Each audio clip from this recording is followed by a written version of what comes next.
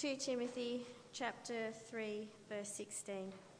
All scripture is God-breathed and is useful for teaching, rebuking, correcting, training, and in righteousness, so that the man of God may be thoroughly equipped for every good work.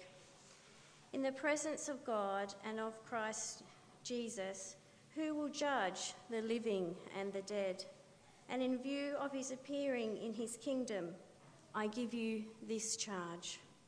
Preach the word. Be prepared in season and out of season. Correct, rebuke, and encourage with great patience and careful instruction. For the time will come when men will not put up with sound doctrine. Instead, to suit their own desires, they will gather around them a great number of teachers to say what their itching ears want to hear. They will turn their ears away from the truth and turn aside to myths. But you, keep your head in all situations. Endure hardship. Do the work of the evangelist. Discharge all the duties of your ministry. This is God's word.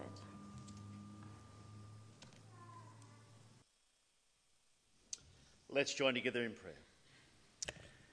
Our Father, we thank you and we praise you for the gift of your word. We thank you for the privilege that it is to have your word in a language that we can understand.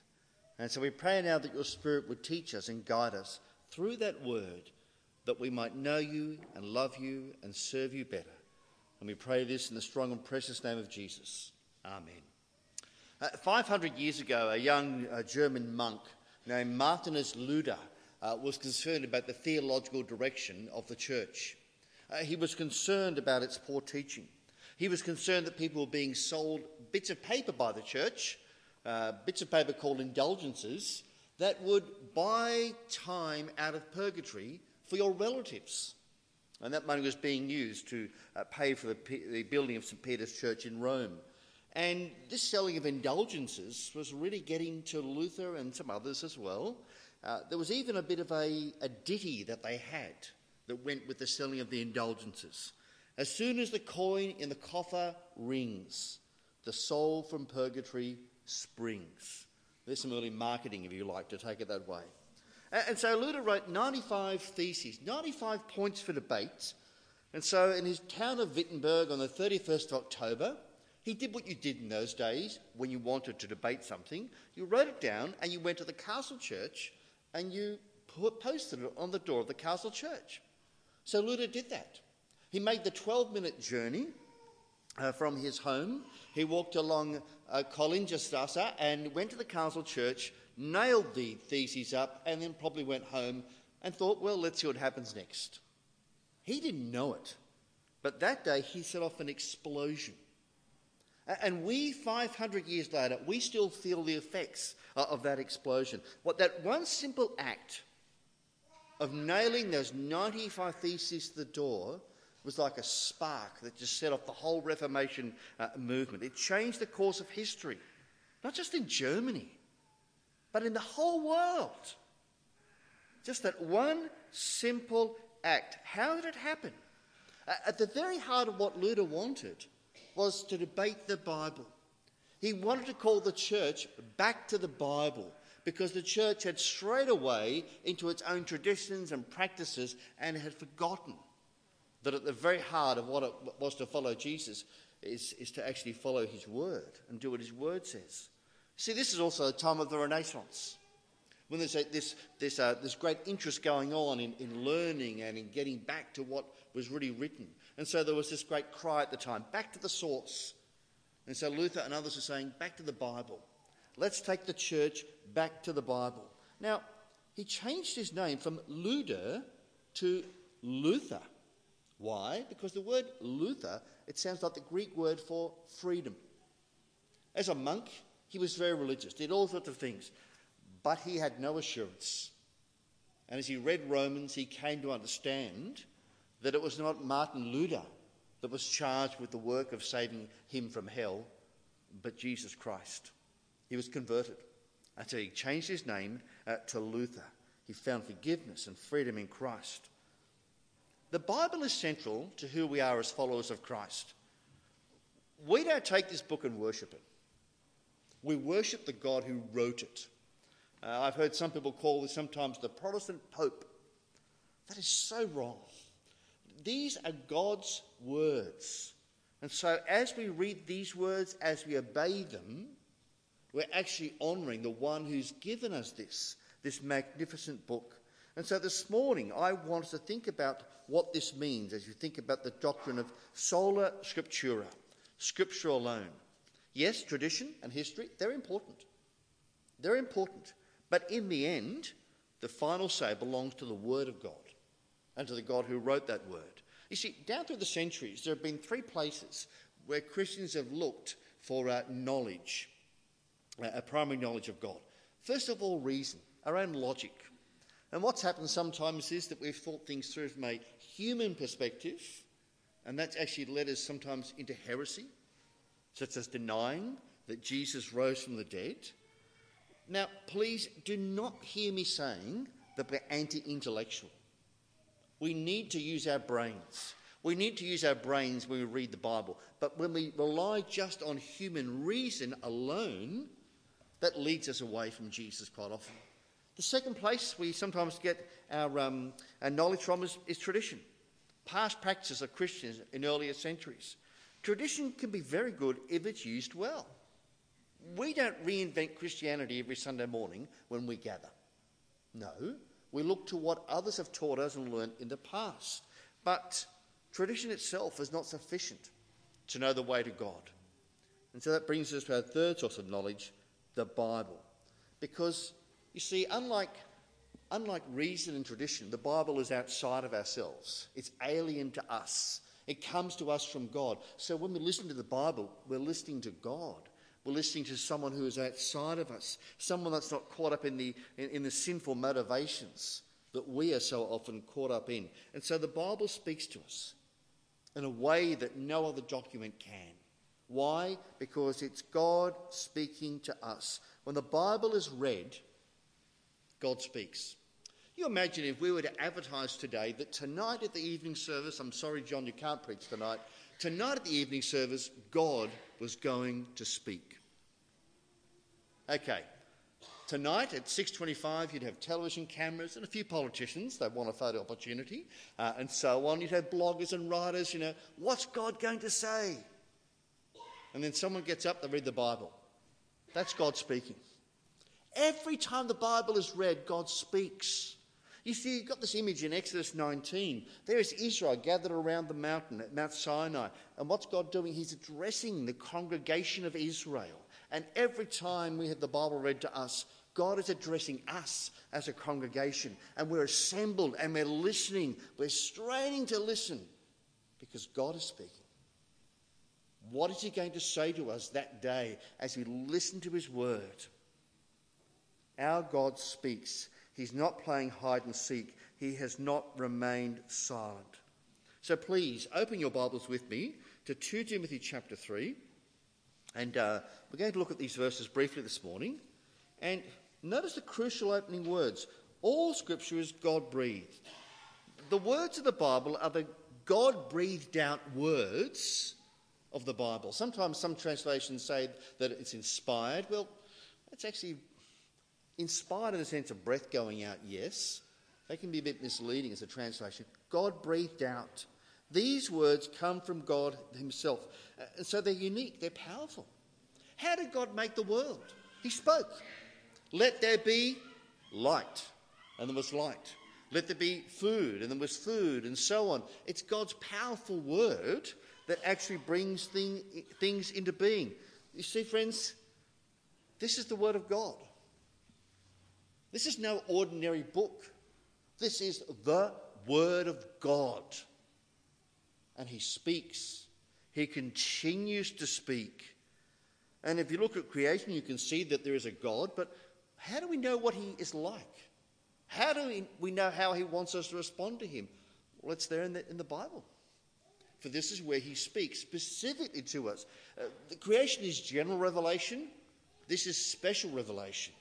God speaking to us through his word. And so we have an obligation to listen to that word. But notice why God gave it to us in verse 16. It's for teaching, rebuking and correcting and training in righteousness, so that the man of God may be thoroughly equipped for every good work. When I was a young boy in primary school, the lady across the road owned a 16-volume set of what was called Encyclopaedia Britannica. Now, this is like Wikipedia put in books, okay? And it was a pretty comprehensive sort of thing. So when I had a school assignment, I'd go across the road to this lady and I'd look up the stuff I needed for the school assignment. I'd close it and put it back on and maybe come back in 4 months' time and use it again. As far as I know, I was the only person who used her Encyclopaedia Britannica. It just sat there on the shelf gathering dust. Now, I suspect that sometimes that's how some Christians treat the Bible. It's something you dip into now and then when you need to. But no, it's meant to be our meat. It's meant to be our life. We're meant to feed on this. It was once said of John Bunyan, the man who wrote Pilgrim's Progress, that if you were to cut him, he would bleed the Bible. He knew the Bible so well that, in an imaginative way, that you were to cut him, not blood would flow out, but the Bible itself. For you see, this word constantly teaches us and rebukes us and encourages us and comforts us and spurs us on. And it thoroughly equips us for every good work. It's essential. And so we must cling to this book. We must cling to it because it's essential for us as followers of Jesus Christ today. You know, there are people today who, in the wider church, who say the Bible is not sufficient. And they say, well, look at the issue of homosexuality, for example. The writers of the Bible, they weren't very sophisticated. They just reflected their time. They didn't know what we know today about homosexuality. It was simply just a product of its own time. And my response to an argument like that is rubbish. Absolute rubbish.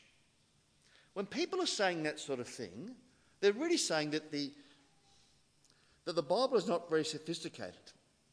They're saying that God didn't know enough about homosexuality when the Bible was written, so that it only addresses some situations and some cultures. It's saying God's limited. But actually, the Bible when you look at it and study it, actually knows a lot more about that subject than you might imagine. But people are already saying, when they say that, God's short-sighted, that he couldn't see into the future, that he couldn't see our needs in the 21st century, that he couldn't have a Bible written that was sufficient for every culture and every time, because the Bible is sufficient for every culture and every time. And the more I study it, the more I look at other cultures that I actually engage with when I fly to different places in the world, I see how relevant the Bible is and just how timeless it is. It's incredibly powerful.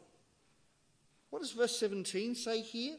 Please pay close attention to what it says. It says that the Bible thoroughly equips us for some good works. No, it says for every good work. Not some, but every. When we want to know who God is, when we want to know who we are, when we want to know how we should live, we see what God says in the Bible.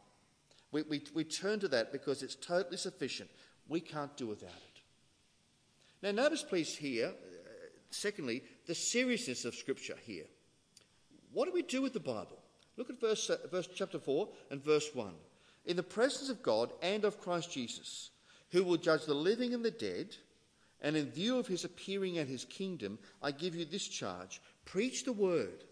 Be prepared in season and out of season. Correct, rebuke, and encourage with great patience and with careful instruction. So in his mind, Paul takes Timothy and he stands Timothy before the risen Christ. And he says, in the presence of the Lord Jesus Christ, I give you this commission. Preach the word. Declare the word of God. And I don't care if it's convenient or it's inconvenient. Declare the word of God. You don't have a choice. This is sobering. This is serious. And we sometimes forget that. Sometimes we get so caught up in eating and drinking and enjoying life and etc., that we actually forget that what we do with the Word of God is serious business. These are the words of eternal life. These are the words that so many Australians desperately need to hear. This is the life-giving message. And why is it so serious? Look at verse 1. In the presence of God and of Christ Jesus, who will judge the living and the dead. Judgment is coming, whether we like it or not. The day is coming where God will blow the full-time whistle on this world, and then judgment will begin. And there's no escaping that sobering fact, the judgment of God.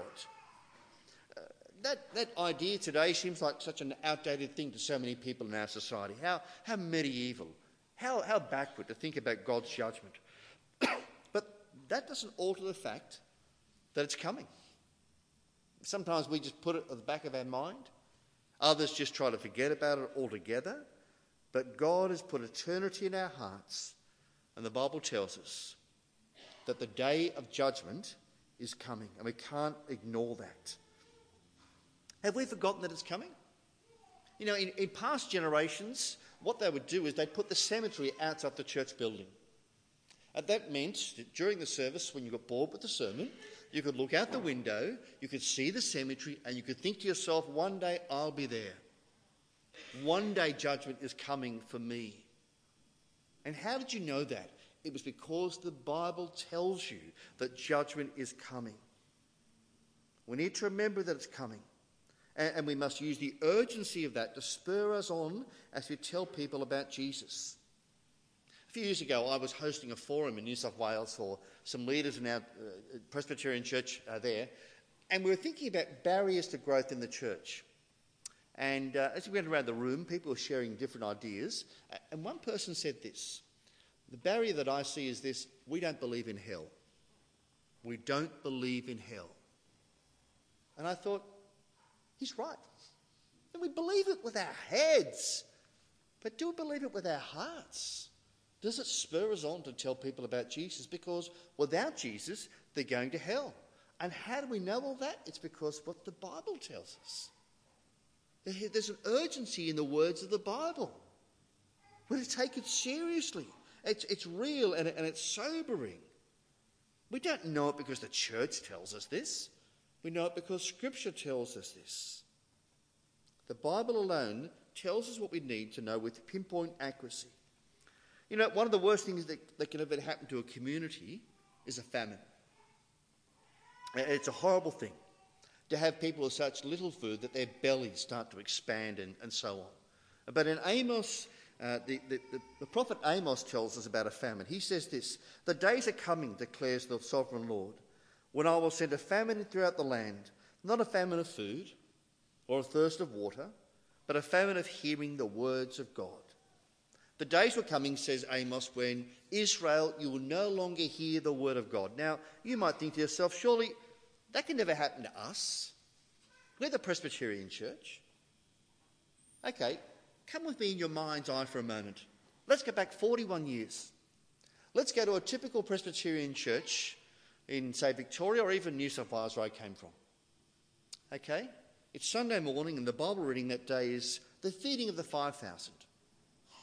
And the preacher gets up and he explains that really there was no miracle that day. It was just the little boy got his lunch out, and others had got their lunch out after they followed his example, and they all shared their lunch, and that's how 5,000 people got to be fed that day.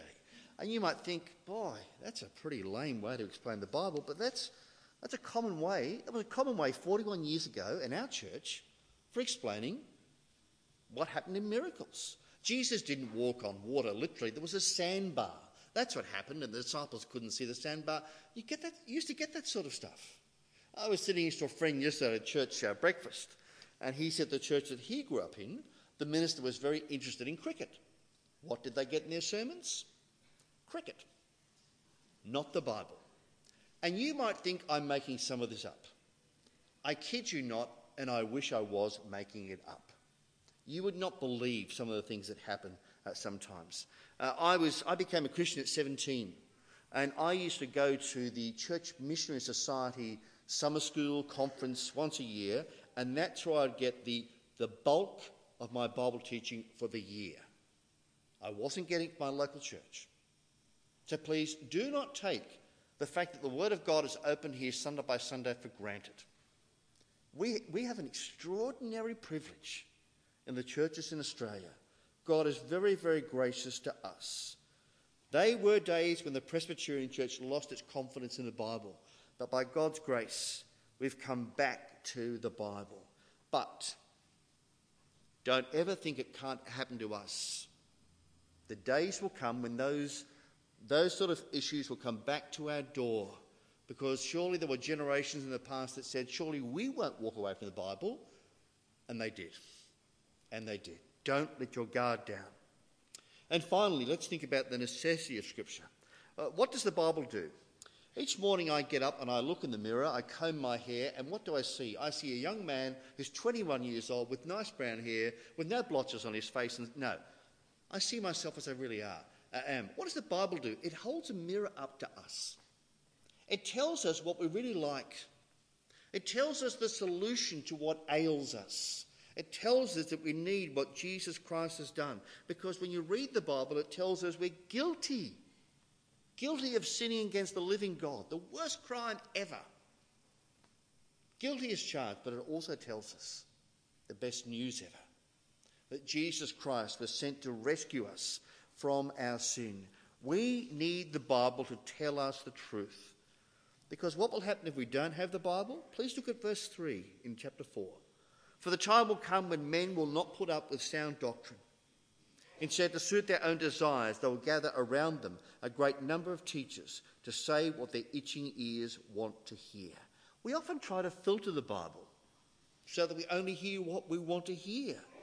But if we take our time to read it and to read all of it, not just some of it, it exposes us, it shows us our need, and it teaches us. And the Spirit calls us back to repent of our sin. Did you notice in verse 3 also that little word great there? Instead, to suit their own desires, they will gather around them a great number of teachers. Not just one or two, but a great number. And that can have a profound effect on a denomination and even entire countries. And so we need to be very careful that we don't become the sort of people that this verse talks about. I've made a bit of a lifelong study of heresy and how it gets you into a denomination. It's a sad and fascinating process. It's a bit like a car crash, where suddenly everything just slows down and you can see it happening. What happens? Heresy often enters a church by attacking the Bible's basic teaching. Who Jesus is, what he did, his resurrection, the authority of the Bible, and so on. And who's behind all of this? Satan. Satan is as predictable as a politician at election time with a bunch of babies. You can see what he's going to do, and so on. And so we need to be very careful that we take care of the Bible, because heresy never starts overnight. It usually starts in our theological colleges. Because what happens is somebody is appointed as a lecturer, and that lecturer might change his views over time. And so that means that he then teaches what are heretical doctrines to his students. They go out as ministers. They teach those doctrines to people in the pew. And then some of the people in the pew offer to serve as ministers, and so they go to the college, and the process just goes on until God in his grace breaks that chain. And the church goes back to the Bible. You can see it's a cyclical process.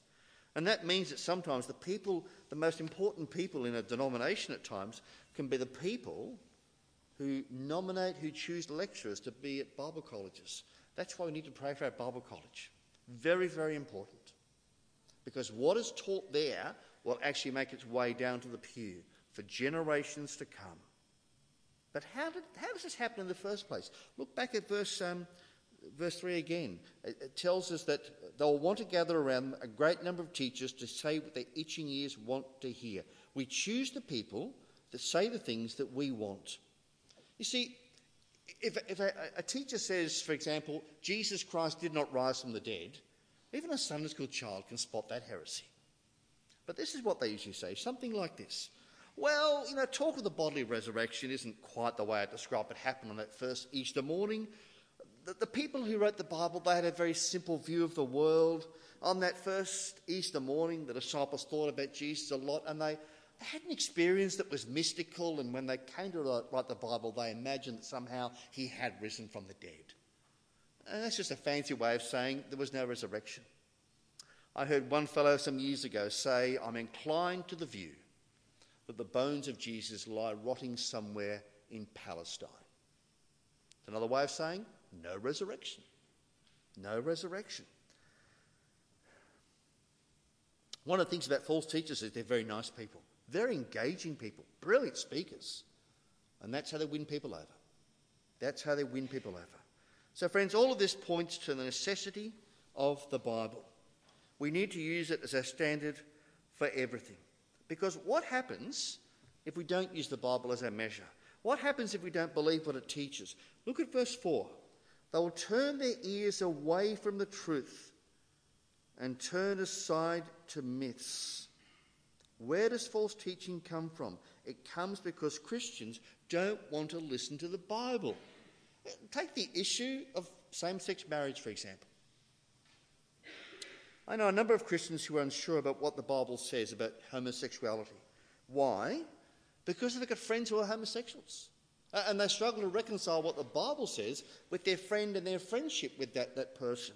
And they wonder, how can I reconcile the two? And the result? They don't know how to vote in this current debate. But you can see what's happening there. They're reading their Bible through the friendship they've got with their friend, instead of reading their friendship through the lens of the Bible. The Bible tells us what is real in this world. The Bible tells us not just about homosexuality, but adultery and all sorts of other sexual things as well. We need to read things through the lens of the Bible because God has spoken there. God has spoken there. I know a number of ministers in other denominations, they're shocked that people in the under 35-year-old age category in the church are really struggling to know how to vote. They know everything about the Bible, but on this one issue, wavering is going on because of that. And it's quite distressing. It's quite distressing. Martin Luther, when he grappled with the issue of justification by faith alone, that was the big issue in his day. What are we struggling with as a worldwide church in our day? Sexuality. That's the big issue at the moment, across the world. And it's really interesting. In the non-Western world, a lot of the churches are looking at the Western churches and the Western church's approval of homosexuality, and they're saying, what are you doing? What are you doing? You're rejecting the word of God. You sent missionaries to bring the word of God to us, and now you are the ones that need evangelizing. You are the ones that need to be called back to the Bible because you are being disobedient. And who's at work in all of this? Satan. Satan is the one who's causing us to doubt the word of God. It's predictable. It's obvious. So will we accept the Bible as the sole rule of faith and authority? So what is Timothy to do? Look at verse 5. But you keep your head in all situations, endure hardship, do the work of an evangelist, discharge all the duties of your ministry. And those two little words there at the start, but you, Timothy, they're very important. Because Timothy is not to let the surrounding culture shape what he believes and teaches. He's to listen to the word of God. He's to listen to that with all of our being. The Old Testament and the New Testament both come from God. You see, we live in an age where we've got unparalleled access to the Bible. 10 different English translations at least. And there's Bible apps and this. And what are we doing? We're actually reading the Bible less, not reading the Bible more. I'm sure many of you will know that at the time of the Reformation in England, the Bible was actually a banned book. It was written in Latin. People who spoke English weren't allowed to have access to it because they might misunderstand it. But eventually God worked through people like Wycliffe and Tyndale, and one of Tyndale's dying words, Lord, open the King of England's eyes. And a year later, the King of England authorised the translation of the Bible into English. And what happened then? A Bible was placed in every parish church in England, and they chained it. so no one could steal it. Imagine that, stealing Bibles. They chained it up. And in some churches, there were queues out the door to come and hear the Bible read.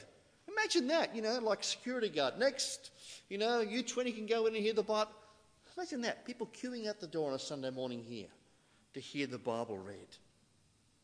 But at the same time, this is the most dangerous book in the world. That's why it's been banned in so many countries. That's why it has to be smuggled in to so many countries. Every time I fly back into Australia, there's an Australian immigration form, and one of the questions is, are you bringing anything dangerous into the country? And I'm always tempted to tick yes. And can you imagine the reaction at customs? A Bible? A Bible? Yep. It's the most dangerous book in the world. It's the most dangerous book in the world. Let me close with this. A few months ago, my wife and I were actually in Wittenberg, where Martin Luther was. We did a bit of our own private Reformation trip. And we were in the square in Wittenberg, and there is a statue of Martin Luther, but one of the lesser-known reformers, Philip Melanchthon. They say Martin Luther was the big ideas man who caused the damage sometimes. He was a bit boisterous. Melanchthon was the fellow who was the detail guy who helped to put some of Luther's plans into practice. And years later, Luther was looking back at the Reformation and what the Bible did, and this is what he wrote. Take me, for example. I opposed indulgences and all papists, but never by force. I simply taught, preached, wrote God's word. Otherwise, I did nothing. And then, while I slept or drank Wittenberg beer with Philip, the word so greatly weakened the papacy that never a prince or emperor did such damage to it. I did nothing. The word did it all. I left it to the word. And I love that. The word did it all. God speaks and he acts through his word. So friends, don't let it sit in your head. Read the word. Love the word. Obey the God who wrote the word. Let's pray. Our Father, we thank you for this precious gift. Forgive us, we ask, for the times when we have taken it for granted or ignored it. For Father, many of us have many Bibles on our shelves at home. Give us a deep and abiding passion for you. And we pray, Lord God, that as you read your word, we might learn more about you. For this is your word. Father, we thank you for this. Help us to be responsible with it so we will honour you. Protect us, we ask, from heresy.